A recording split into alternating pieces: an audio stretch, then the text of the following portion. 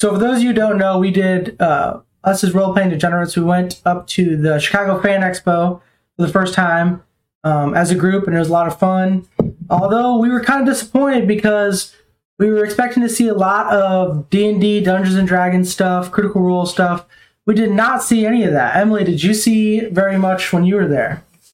No, I did not. There were only, I think, about 2 dice tables, like in the Artist Alley area, because that's really all I could get to. Yeah. But no, and every time I go to one, I look for Critical Role art, and I did not see any, which was a huge disappointment. But I found you. Yeah, it was kind of weird. We talked to, most people we talked to D&D about, saw some of us with our shirts, our D&D shirts on, and they like stopped us, said, "Hey, you play D&D," and it was most people in the Artist Alley or whatever you call it, because I'm not too familiar. And then some people just walking by, so it was kind of strange. And there was only one Vox Machina paint or art, and I got it, but it was ill represented. I felt like. I know, for how big the fan base is at this one in particular, I was very surprised on just the lack of fan art there was. Yeah. So, do you play D&D now? I do not. Well, not yet. Not yet is the important term. I have definitely gotten super engrossed in it. I now have the books. I now have dice. I am ready. But I'm a little late to the game. So, but my friends and I are planning to do one when I get back to DC, which is where I'm from. So, or where I currently live. So I know a lot about it now, and I know a lot about Critical Role.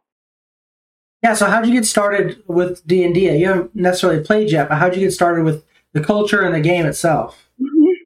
Yeah. So, I have a degree in scenic designing for the theater. And so one of my shows I did last year, or last spring, I think it was, is a show called How She Kills Monsters. I don't know if you've heard of it. No. But it's a play about Dungeons and Dragons, which is one of the coolest things. And it's super good.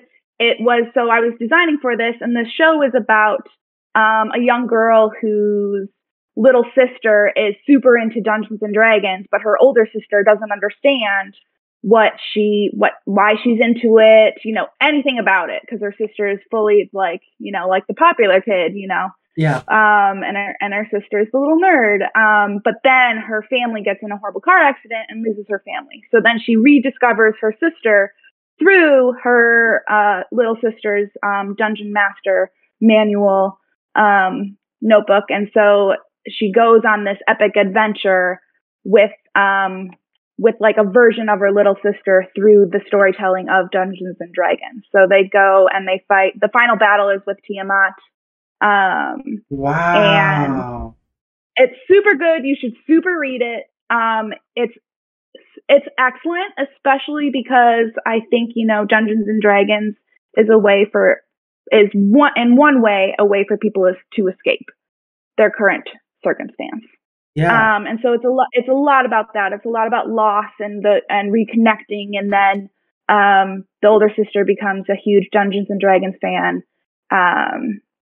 And continues on from there. So that's how I really learned about it. So when I had to design for this show, I have to do a bunch of research. And that's how I was like, okay, well, I'll dive into Dungeons and Dragons.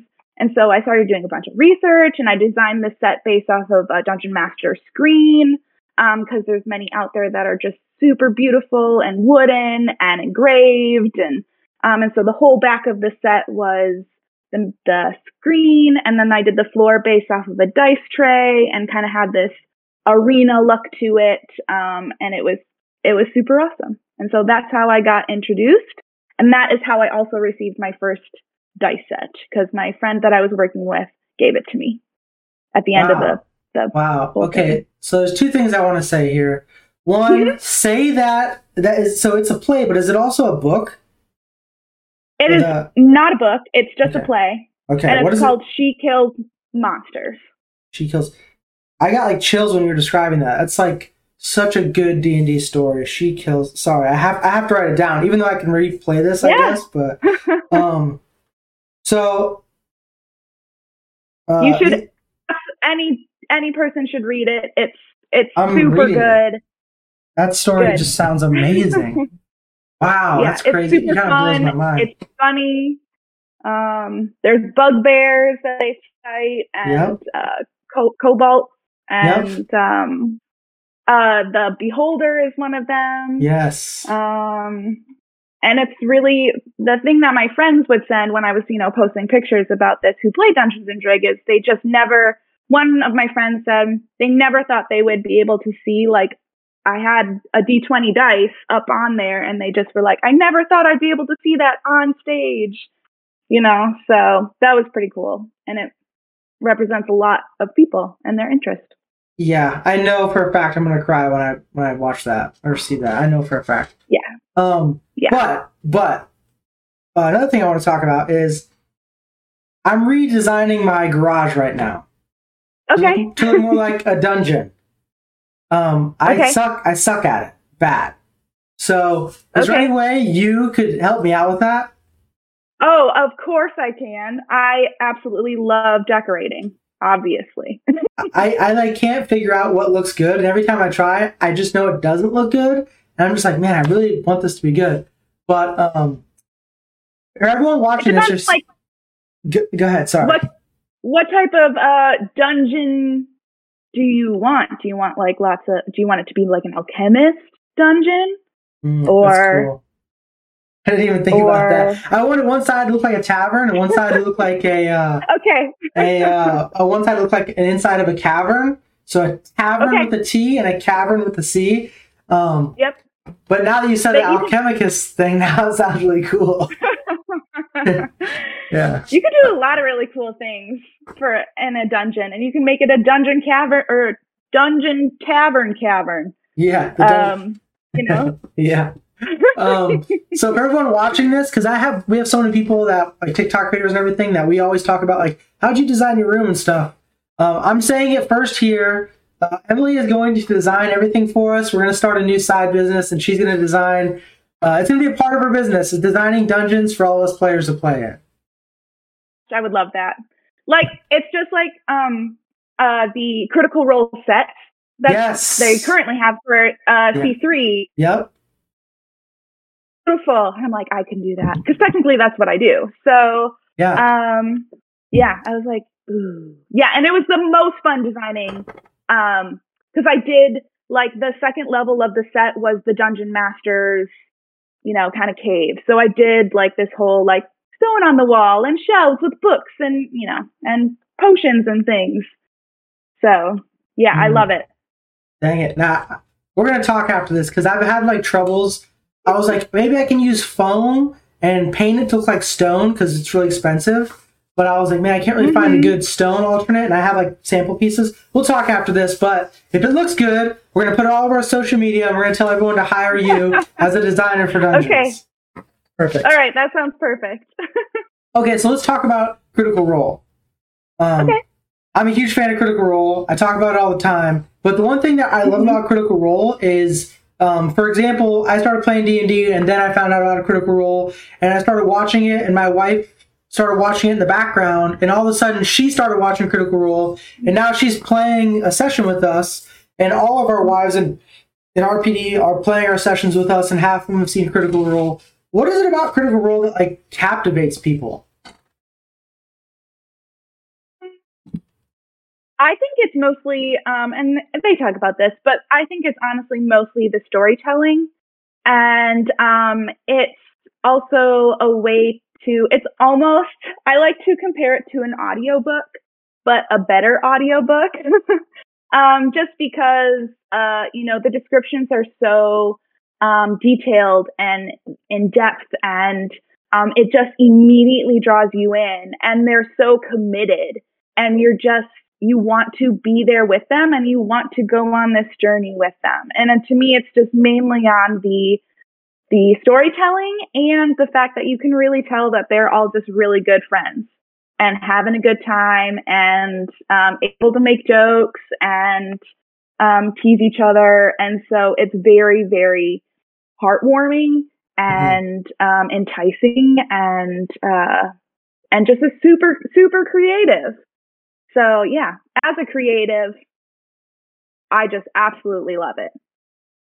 Yeah, it's funny how that group can, and I talk about this all the time about having good groups in D&D, but it's funny how that group can have just as much fun, like rolling terribly in a tavern, and also have just as much fun fighting a dragon. You know, it's just so fun to watch them do literally anything, even the shopping episodes. Like I'm like enthralled watching the shopping episodes, which most people consider are boring, but they're so creative. It sounds so cool. Yeah, I love them. And then you have, the Travis who hates shopping, which was why some things are absolutely hilarious to others who love shopping. So you have, the people who are really into it and the people who aren't so into it. But then they're like, how can I make this interesting? And it's just that improv yes and that they do so well. Yeah, they do it really well. Speaking of improv, I know you were working at the Fan Expo, and we'll talk about that in a second, but did you get a chance to see any of the D&D improv that was going on there, the panel that the Quest Bros did? No, unfortunately, I couldn't escape my table, but I did hear about it through you guys. So, but I know of it. Did you go? Yeah, we went, blew us away. Yeah, I mean, it's just D&D improv. They have like, they have 4 different characters you can be: an antagonist, a fighter, a healer, and a wizard. And basically, someone raises their hand and they get like a 10-second audition, and the audience chooses who they want to be the part, and then it's just improv. They pick a scene and they start going. It was amazing. We actually hooked up with the Quest Bros after that, and we're gonna play a couple one-shots next year at the Fan Expo. So if you want to play, let us know, because we have a bunch of games going on next year. But it was really cool. So next year, if you ever get a chance, if you go back, I don't know if you're going back, but if you do go back next year. That sounds incredible. I have to be honest, improv absolutely scares me to death. I am not the actor-ish, so I don't have that capability, which is why D&D a little bit scares me, just because of the role-playing. But if you're with friends, I'm not so worried. It can be fine. Yeah, it is. There is like a level of nervosity with it, right? Because you're acting, you're kind of like, everyone I talk to, when we talk about like, let's play D&D or how'd you get into D&D, it's like, I always thought that was too nerdy for me. Everyone says the same thing. I said it, my wife said it, everyone says it's too nerdy for me. And it's almost like you have to like kind of be a little more vulnerable when you're saying like, these things. So are you looking for like the right group, or is it a time issue with you right now? No, it's just time. I'm just waiting to get back home. I have my other best friend coming. She's moving back to DC, and she's the one who runs them. So I was like, we're going to do it. And also my brother played, but he was 8 years older than I am. So we never like crossed paths in that way. Yeah. I knew he played Magic, but I didn't know he played Dungeons and Dragons, but now we've reconnected, and I just learned that he watches Critical Role, which I had no idea. And so we're going to run a one-shot for the family at like Christmas time. We thought that would be fun. That is really fun. That's really interesting.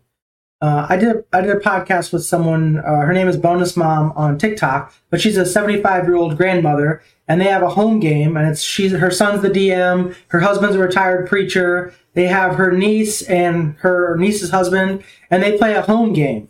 And I've always thought, like, if I could get my family to get into this, because it's so weird to like, my family's like old school, so it's like, Dad, I know you were in the Vietnam War, but do you want to play this game where you pretend to be an orc? And, so I really want it to happen, but at the same time, it's like hard to do that. My family, luckily, is really on board. Awesome. They're like, sure, because now I talk about it all the time. So they're like, okay, yeah, we'll do it. And I said, okay, great. We're going to do it. Okay, let's talk about Lotzo Design. What is it? Okay. And how'd you get into it? Okay, so Lotzo Design is where I make handmade miniature doors and facades. Mainly replicas off of iconic movies. So I do mostly iconic doors like Jurassic Park, which I have examples here to show. Yeah, no, show it. Definitely. Okay. Yeah, I would love to see it. Here. Okay, the sun is coming in right at a perfect glare. Oh, yeah, I can see it. That's awesome. Here's Jurassic Park. Oh, and it lights up. The little sconces, if you can see that in there. Yeah. This is one of my favorites. This is Labyrinth. Oh, okay. Yeah. And little knockers. So those are just some of the iconic doors. I've got the big end ones behind me. And this goes way back to, being obsessed with Lord of the Rings. And all of the special features, because I was, I've been a behind the scenes girl for forever. So, I would watch the special features over and over and over again. And it was really the bigatures that they do, the miniatures that they made for these movies was just incredible. And I always wanted to work for Weta Workshops. So, that's how I got into scenic design, because I wanted to just create worlds. And that's also why I really love Dungeons and Dragons. Yeah. So that's where it started. And then I went to school for scenic design. And while I was doing that, I have to make a lot of models of my shows for the stage. So they're all like 1/4-inch models of my sets to give to the director to work with. And I always loved model making. And then due to the pandemic, theater was out the window because it just didn't exist for like 2 years. Yeah. So this was my way to take my creative energy and do something that I really love. And I love nerd things. I love anything related to that. I always have. And I have so much fun making them. And I chose doors mainly because they're just, they're super iconic. I don't do drawings or people. I really work in 3D. And when you look at them, you really know what they are, and which movie they come from or which television show. And so that's kind of how it all began. And that's how I got to where I am now. Yeah, there's one thing I kind of want to talk about, and it's really strange. And D&D has this in it, so I love it. But there's something like super cool about something in miniature scale. And it's like when you have say you have your Jurassic Park thing on a bookshelf or on a wall, it's like almost like, man, if I just open that little door, is there a whole little world in there? Yeah.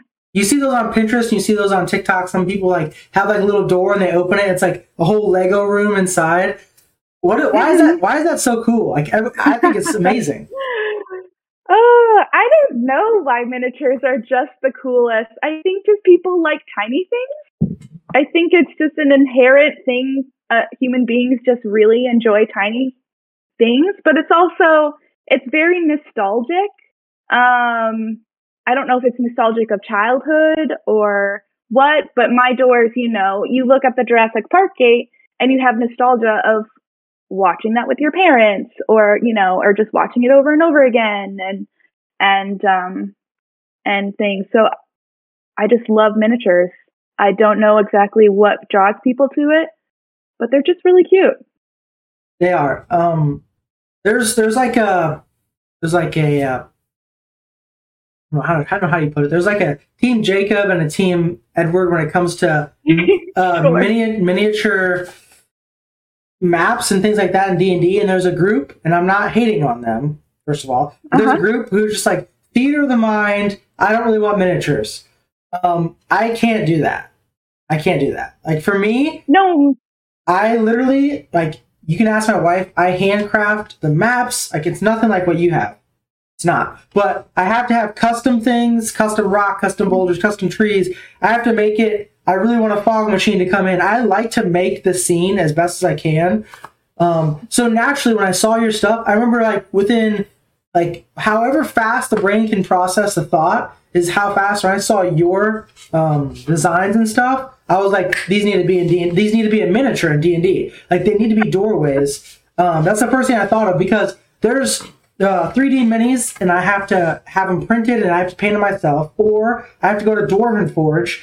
And Dwarven Forge, Dwarven Forge, I'm not gonna say they're expensive because they're worth the price. But the second thing is, it's like Dwarven Forge and Dungeon Tiles, like the only two people making that high of quality. So everyone kind of has it. You know what I mean?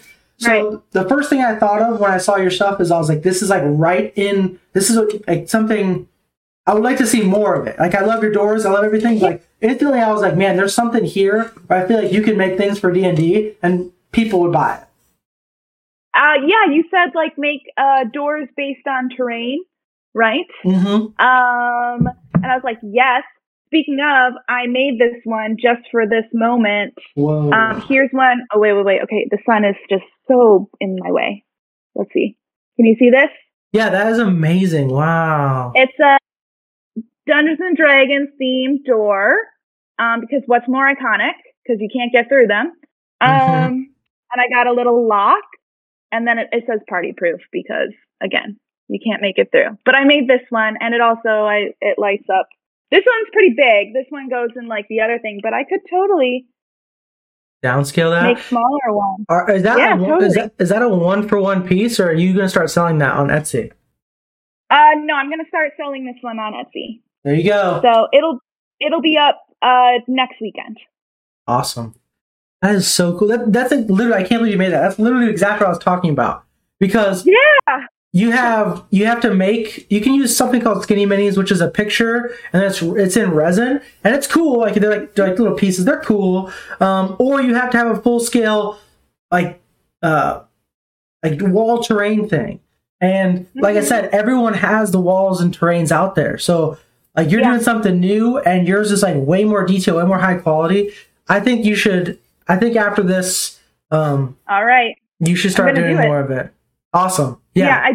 I just ordered my first figurine. Again, I'm just getting ready for that game I'm going to play in the future. But I ordered my first little figurine. So when she gets here, I will scale the door to the correct size for that. And then, do map doors. I could do mostly doors and some other things as well. I mean, I think you could do doors. You can do walls. Walls is like, what people don't understand in D&D is when they're making stuff is walls is the biggest hurdle as a dungeon master. Making the mat is super easy. Making rocks, making trees, it's all super easy. Making walls is a hurdle. I think you would do really well just making just like it's like a 3D wall like you're doing. Like your stuff stands up obviously. So you just keep doing that over and over. I think you could do that. Pillars like rock pillars, like there's a bunch of stuff you could do. That would be amazing. But as soon as I saw your art, I was like, oh, this is like,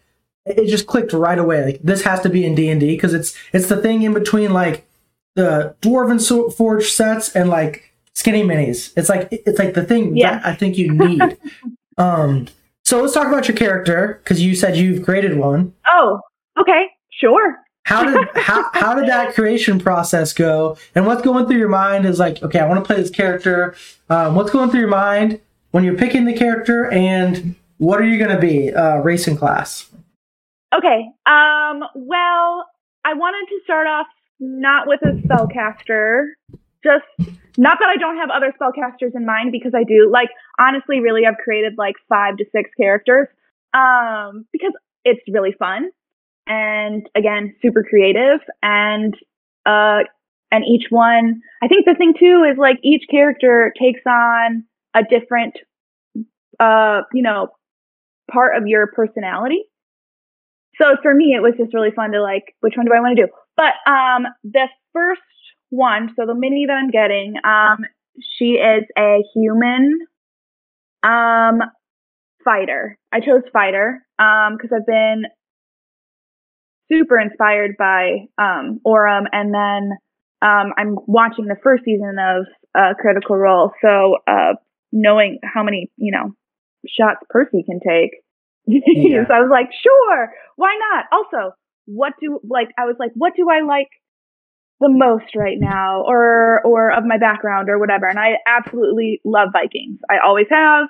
always will. My logo is, a Nordic symbol. So I really wanted to go in that direction. So she's very 2-weapon wielding, hand axes, and I chose red hair like myself.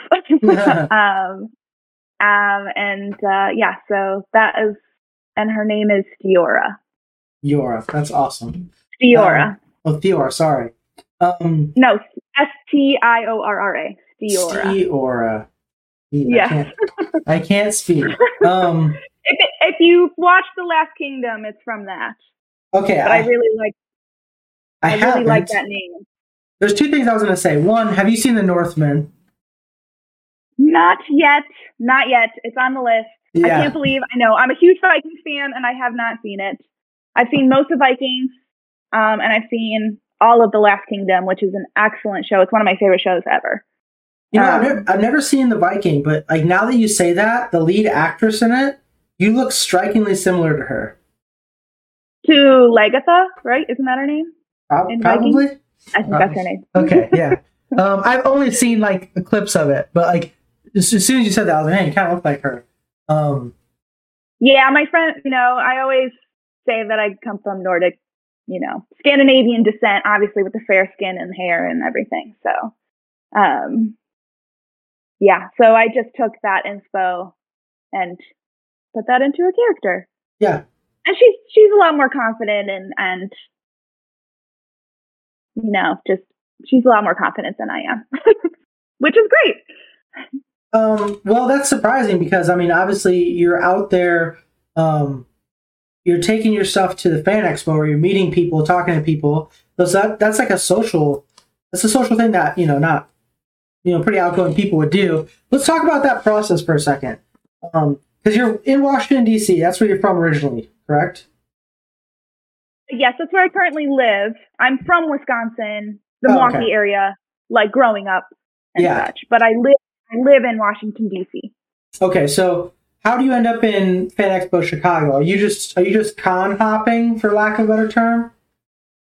Yes, I was con hopping. So I did Awesome Con in D.C.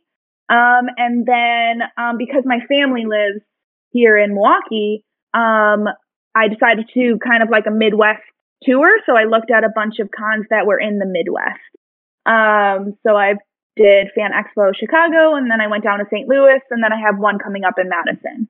So I'm spending about 3 months here at home. Okay. So what's your experience been with the cons? Good. Awesome Con was really great. It went super well. Fan Expo Chicago, for me as a seller, was slower, and a little bit harder. And I think, everything depends on where they put you, where the crowd flow is, and if people are buying or not. I noticed that in Chicago, a lot more people weren't buying, whereas in DC, they just were. But I think that could be the culture of DC. Mm-hmm. And then I did pretty well in St. Louis. So, but Chicago, since it was 4 days, I think people, spread their buying over 4 days or wait till the very end. Yeah. Especially there for all 4 days. So we got with some of the creators or, people who were selling stuff in the artist alley, I think is what it was called. Mm-hmm. Everyone, and it was strange because the artist alley where I got all my stuff basically, was like popping for us in the RPD. We were like loving. We kept going back there. We kept bringing our friends back there. We kept talking to everybody in that area. Everyone in that area knew about D&D. But all the people, the sellers there, all the vendors, for lack of a better term, they all said they hated the idea that an artist alley was separate from the regular floor. Was that your experience too? Yes, at Fan Expo, it was really hard to, some artists made it onto that main floor, but most of the artists were back in that, corner. And a lot of them, now I got lucky that my row was on the way to the snacks. So I had pretty good position even back there. But I know that some artists just like packed up and left and didn't come back on Sunday. Just because people weren't making it back that far.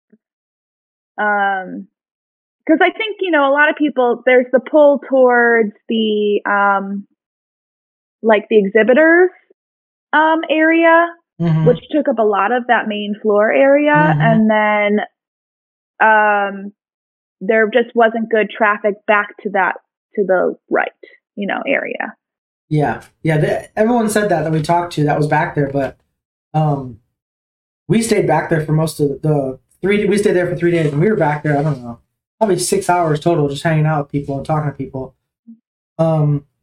So when you created your character, some people always say like it's either completely different from yourself or it's a piece of yourself that you don't show and you're putting it into the game. What'd you do? Did you create someone? You said they were more outgoing. Is that something you would like to be, or how did you create your character? I definitely would have to, if you know, especially because I haven't played, and for my first time playing, I would actually want to play somebody a little bit closer to myself. Just because I'm not confident in role playing. And so if I can think as myself generally, but with the more fighter attitude and Viking attitude that I've seen on television, you know, sure, I can do that. So that's how I created her. And I do think like in each character that I've created, I definitely push for something, like push for one aspect of my personality that I, you know, don't usually, you know, you don't use or you know, because it's a place. I think it's a place that you can be super confident, or a place you can be rude and sassy. I don't know, you know, like, or just not polite. You know, I feel like I'm polite all the time. So you know what, Fiora, we're not going to be polite, okay? We're just going to do the complete opposite. you know? We just started a couples campaign where I'm DMing, but I have 4 women and 4 guys. And it was funny, like, how much the women went, like, off the rails during the first session, where it's like, oh, these guys are going to be just, like, straight up barbarians, or they played a lot, they're going to do this. And, like, all the women are, like, they're just like, shoot that guy in the dick. We're going to kill that person. We're stealing these pearls.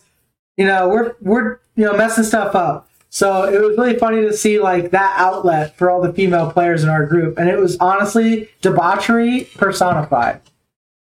Yes. And I think that is where I would also go.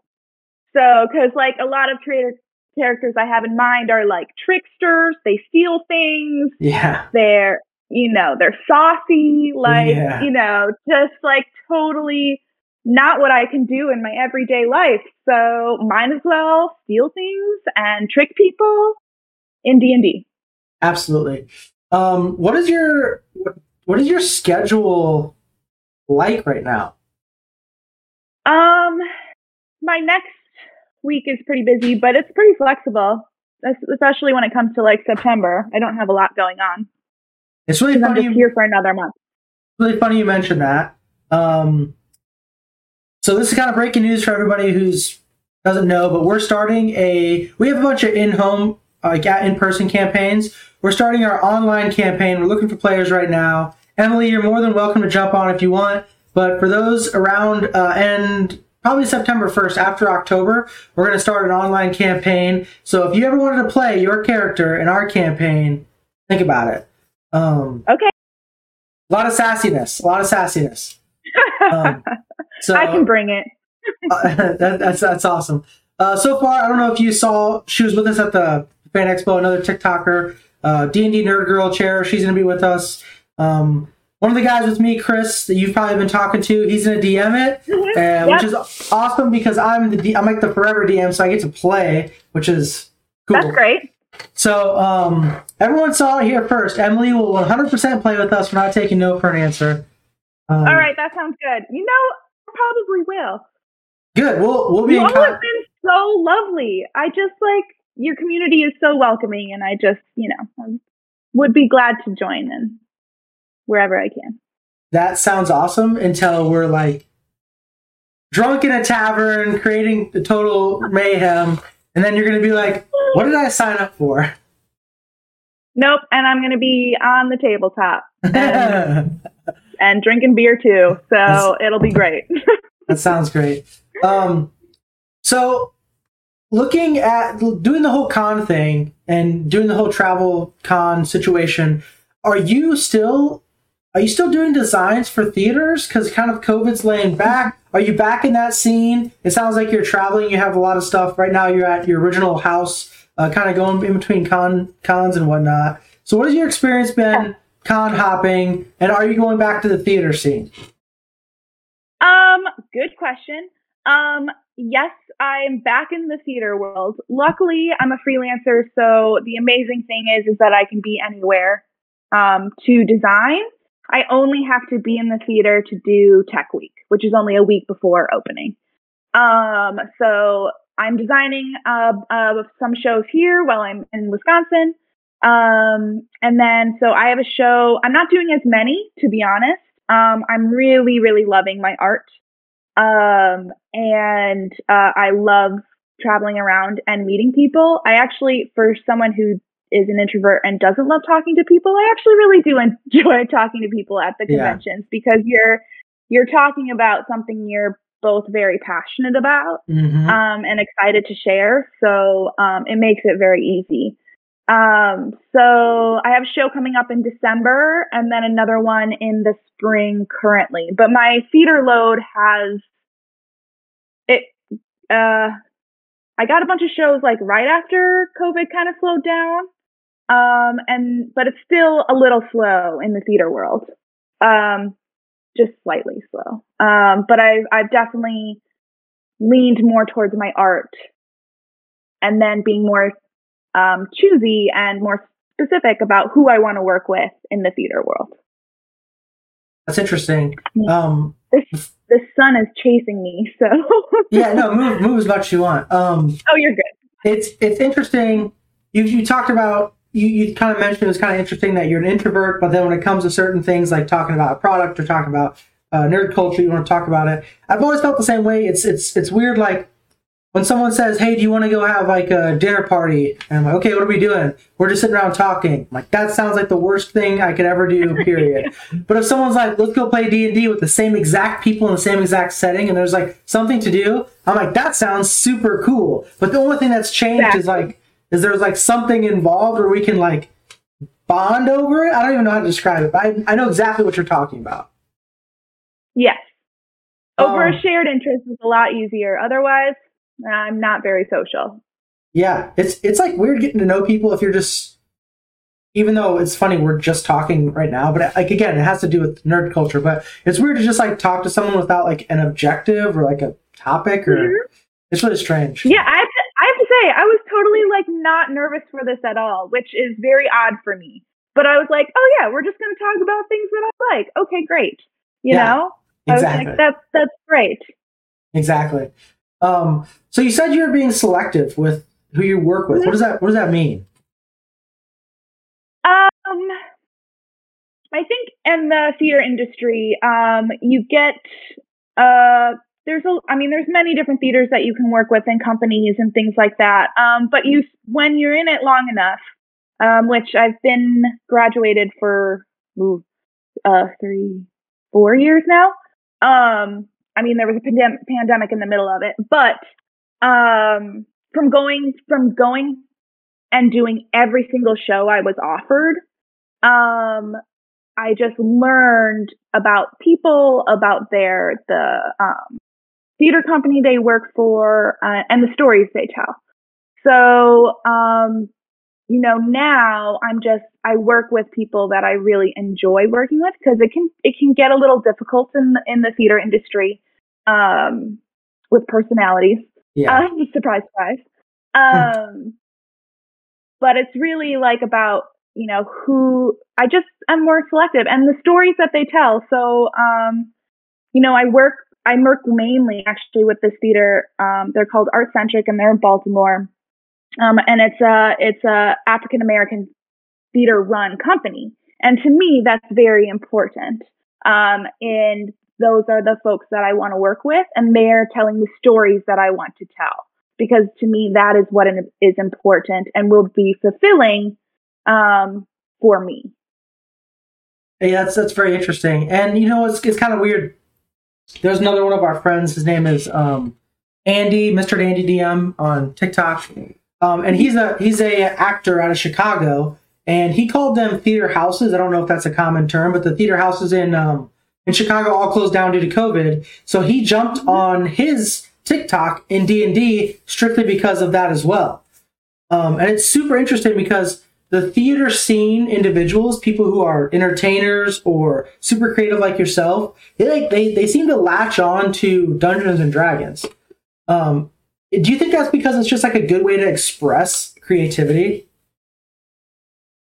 I think so. And I think it's a way that there aren't any boundaries, really. Yeah. I mean, sure, the DM can create some boundaries, but honestly, really, there's none. Yeah. Your creative brain can go wherever it wants to go. And even within a theater, you still have a script and you have a story to tell, and it's very specific. Whereas Dungeons and Dragons, you are on an epic adventure. You can go to strange realms that are either underwater or on the moon. Who knows? Yeah. So, I mean, it can be anywhere. Also, it doesn't even have to be in medieval-ish times, Mm-hmm. It could be a Jurassic Park themed Dungeons and Dragons or something else. So it's what it's done for me is also something from watching Critical Role is it just starts my brain super pumping creativity, and then it's made my dreams incredibly vivid. Really? For some reason, it just really set off, I started having the craziest, most epic, super vivid dreams due to listening to Critical Role, due to just diving in and starting to really to dream up worlds or dream up ideas that I have. Wow. Mm-hmm. So are you having D&D dreams like with Dungeons and Dragons, or just your dreams in general? Well, in general, I generally have pretty epic dreams. So they're not Dungeons and Dragons themed necessarily, but there's one where, I don't know, I'm the savior of a lost city on the back of a dragon. And I was well, that could be a really good concept for a Dungeons and Dragons campaign, I was that would be really cool. But that's the type of dreaming. Wow, that's you might be the most epic dreamer I've heard of. I wonder if it's some Viking heritage that has epic dreams. Maybe. Could be. I just always have. They're super vivid. I've always had crazy epic dreams, adventure dreams. You know what? The coolest part about DMing is stealing Matt Mercer's dream scenes. Yes. The art of the dream sessions in D&D is almost the coolest part in D&D. Mm-hmm. We had Go ahead. Sorry. Go ahead. No, you go ahead. I was going to say that we had a new player this last session. It was her very first time playing ever, and she gave me a very heart-wrenching backstory. And I decided on her very first session ever, she falls asleep. She's a cleric. She has a dream about her sister dying, and I'm just playing out this dream you're not going to let me die, are you? And it's her dream, and everyone gets to see it, but she's just holy shit, this is what a dream is in D&D. It's yeah, they're pretty intense. They're pretty cool. Yeah, and they always, they're super vivid, and super descriptive, and also sometimes super terrifying. So, there's some haunting element to dreams, and I love that idea. I've always loved dreams in general and ideas about them and why, what they mean and things like that. So I love seeing them come to life in Critical Role and in stories in general. Yeah. I tend to agree with you. I think dreams are super cool. Plus they're a good lubricant for the sleeping session of D&D where it's so boring.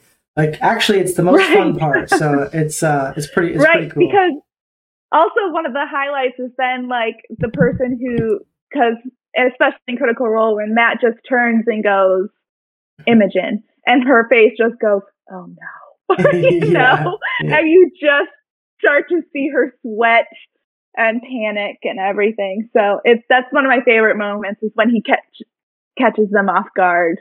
Yeah. Like, I can't have one night of good sleep. Come on. Yeah. And it's funny because you'll see like Travis's face. Oh, it's like always the same. He like looks at everybody's like, oh, you know, he's really excited. I know, because he had to go through it with the Mighty Nine constantly. Oh yes. So he's like, it's your turn. Yeah. Yeah. Well, I think for that one, he even had everybody leave the table for Ford's first couple dreams. Mm-hmm. So it's like, holy shit, what's going on here? And then they do the dream, they come back in like, what happened? And the whole audience knows it was super epic, you know. Yeah, it makes sense, especially for him as a warlock. You know, yeah. I think that for everybody to leave the table, so that they don't have any idea of who's in their head, you know, type of thing. Yeah. Matt Mercer is the GOAT. I always talk about it all the time. Matt Mercer is so good. He has so many things that he does in the game that are just like, man, how do you think of such creative ways to make it so enticing? And he is like literally the best at ending a session on a cliffhanger. Oh yes, and I hate it every time. No, you just want to keep playing. Yeah, it's so fun. I'm like, now I have to wait a week. Come on. Now I have to wait a week because I'm caught up. So, yeah. So I like legit have to wait a week. I mean, I'm watching campaign 1 right now, so I don't have to wait a week for those. Yeah. But I'm about to be finished with that, and I'm like, what do I do next? Do I just start campaign 2 over again? Sure. I've thought about it because I haven't watched campaign 1. I know what happens because I've seen the ending. I know everything that happens. Mm-hmm. But I haven't watched campaign 1 because I got into D&D in Washington, D.C., which is crazy enough.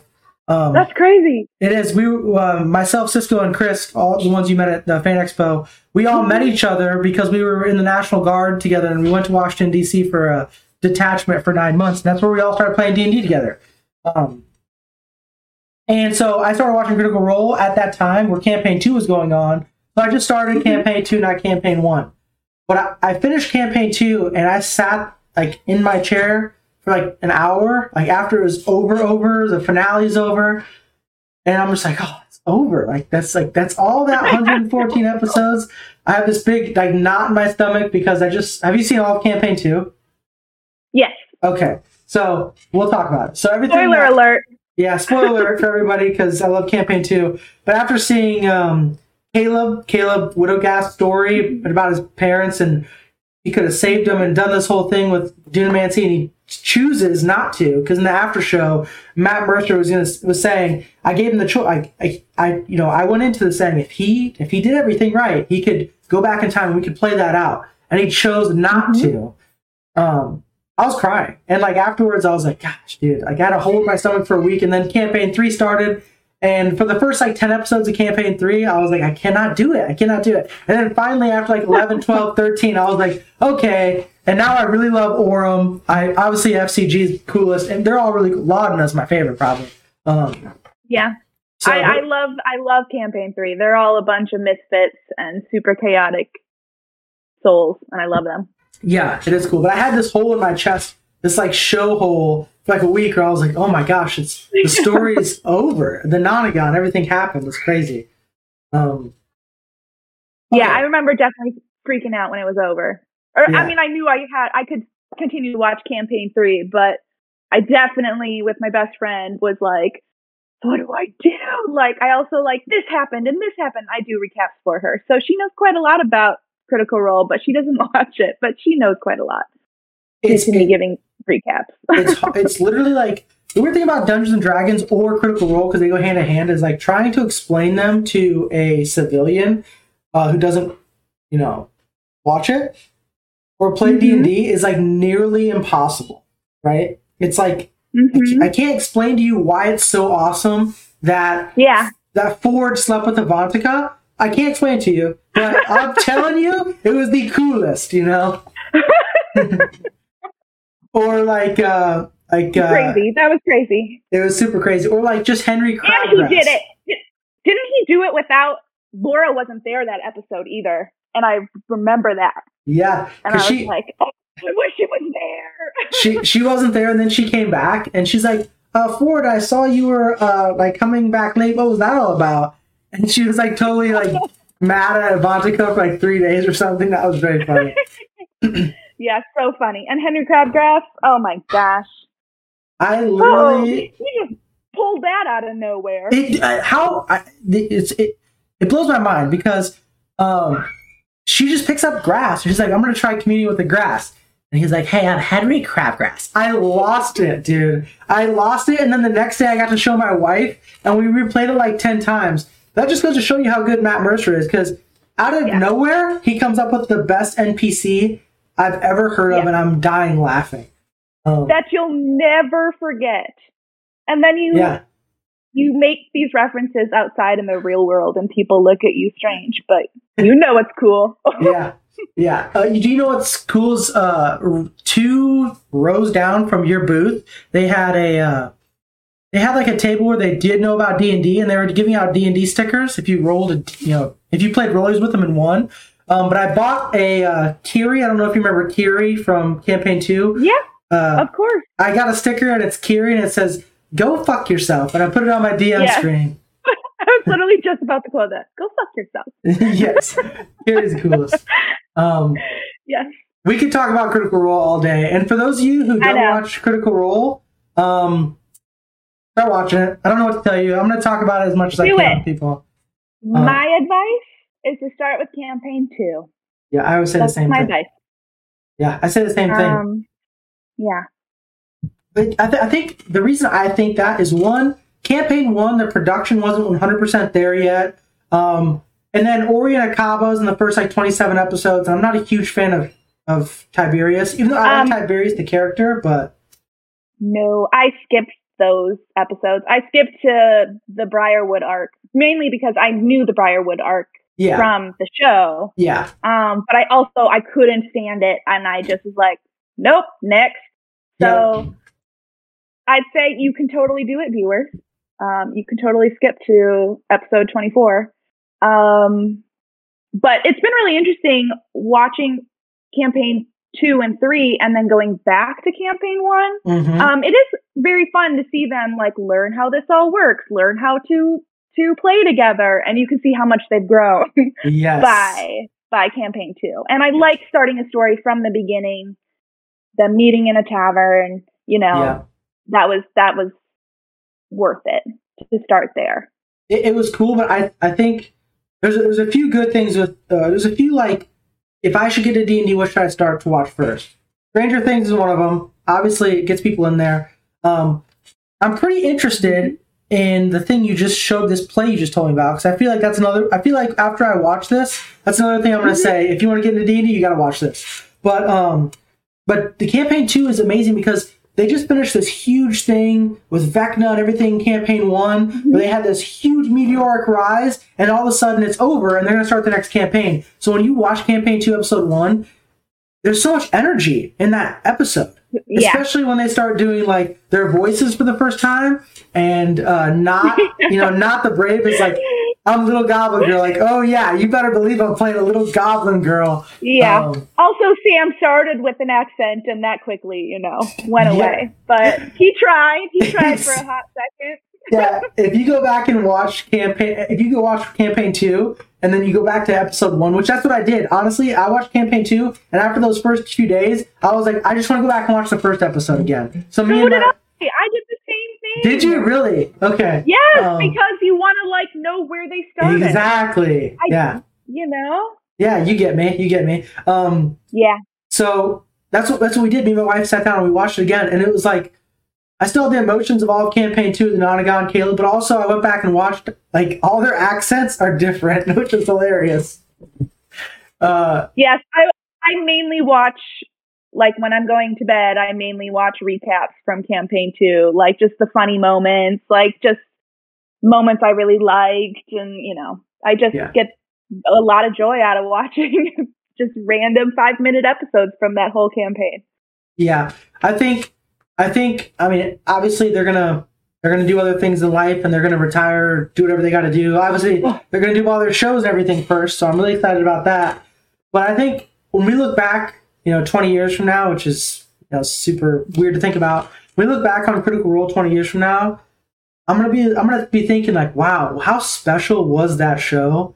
Because it's so much content and it's so much that happens that if you're into it, like you feel like you were with them through 114 or 500 episodes, however many you watch, but you're with them through every single death or Avantika or Henry Crabgrass or what's that city called? City with all the drow in it. I can't remember now. And Jorhaus. Yeah, Jorhaus. The Jorhaus. And the Jorhaus. Yeah, and the wizard that flies. I'm kind of losing my mind now. I can't think of everybody. Trent Ickithon. There's Trent Ickithon, but also and Essex. Essex, that's the one. Yeah. Essex Bayless. Yes, I might be obsessed with him and Caleb. I'm into the ships. Yeah, I like that. There was one moment, and viewers, I don't even care anymore. I'm going to talk about Critical Role all day. So there was one moment where Essex is they send Frumpkin to check on Essex because he's acting really weird, and they send him into the quarters, and they find out that he's double crossing the Bright Queen, and you're like, Essex, how could you? And then you find out the whole story, and it's really cool. So good. Such a good twist. And then Nott says, welcome to the Mighty Nine. And it was really epic. And I'm glad he went on that final adventure with them in AR. Oh, yeah. Exactly. But I want to end it with this because I feel like, you know what? We're going to do another episode someday. And it's just going to be like, let's talk about Critical Role. Because I love it. I can talk about it all day, every day. Awesome. Because there's me, you're a true fan, I can tell. And there's like 2 others that are like ride or die. We all have to get together and we all have to talk about Critical Role, period. Okay. So we're gonna do that. We're gonna set up a Critical Role whole episode. But yes, and we can talk about theories for campaign 3 if you're caught up. I'm on 18, but yes, I think I have a lot of theories so far. So we'll talk about it. But I'd like to end the episode, the podcast, with what do you see yourself and where do you see yourself with D&D in 5, 10, and 15 years? Ooh. Well, I hope to be playing it a lot. Whether that I'd like to get, like my friend group together to play it, and then share it with my niece and my nephews. I would love, they're only like 5 and 2, but yeah, eventually, yeah. I would love to play with them and get them excited about it and get their friends to join in. And I know my brother would totally be into that too. So, cause he's very excited. And we actually just got my niece her first dice set. So we're already, putting the seeds for the future, but that is what I would love to happen with Dungeons and Dragons in my life. That's awesome. That's what it's all about, playing with people and having adventures. So your family it goes hand in hand. So I just want to say thanks for coming on the podcast. It was a great time. For anyone who wants to follow you or wants to hire you to be an interior designer in your next dungeon, yes. Where do they find you? Where can they get more of you? And where can they buy all the new dungeon tiles and stuff you're going to be making in the future? Okay, well, you can find me on Instagram at Lotzo Design, and it's LOTZ, because that's my last name, O Design. And then, honestly, you can find me anywhere with that name, and all of my stuff is for sale on Etsy. And my Etsy shop is also called Lotzo Design. But those are the 2 places where you can see my work and see me and what I'm up to. Awesome. Yeah, check her out. Also, whenever we get our dungeon made, I will give her a shout out, and everyone's going to hire her to do their home dungeons.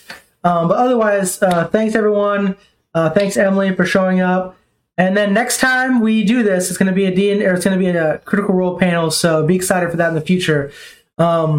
Otherwise, everyone, we will see you next time. And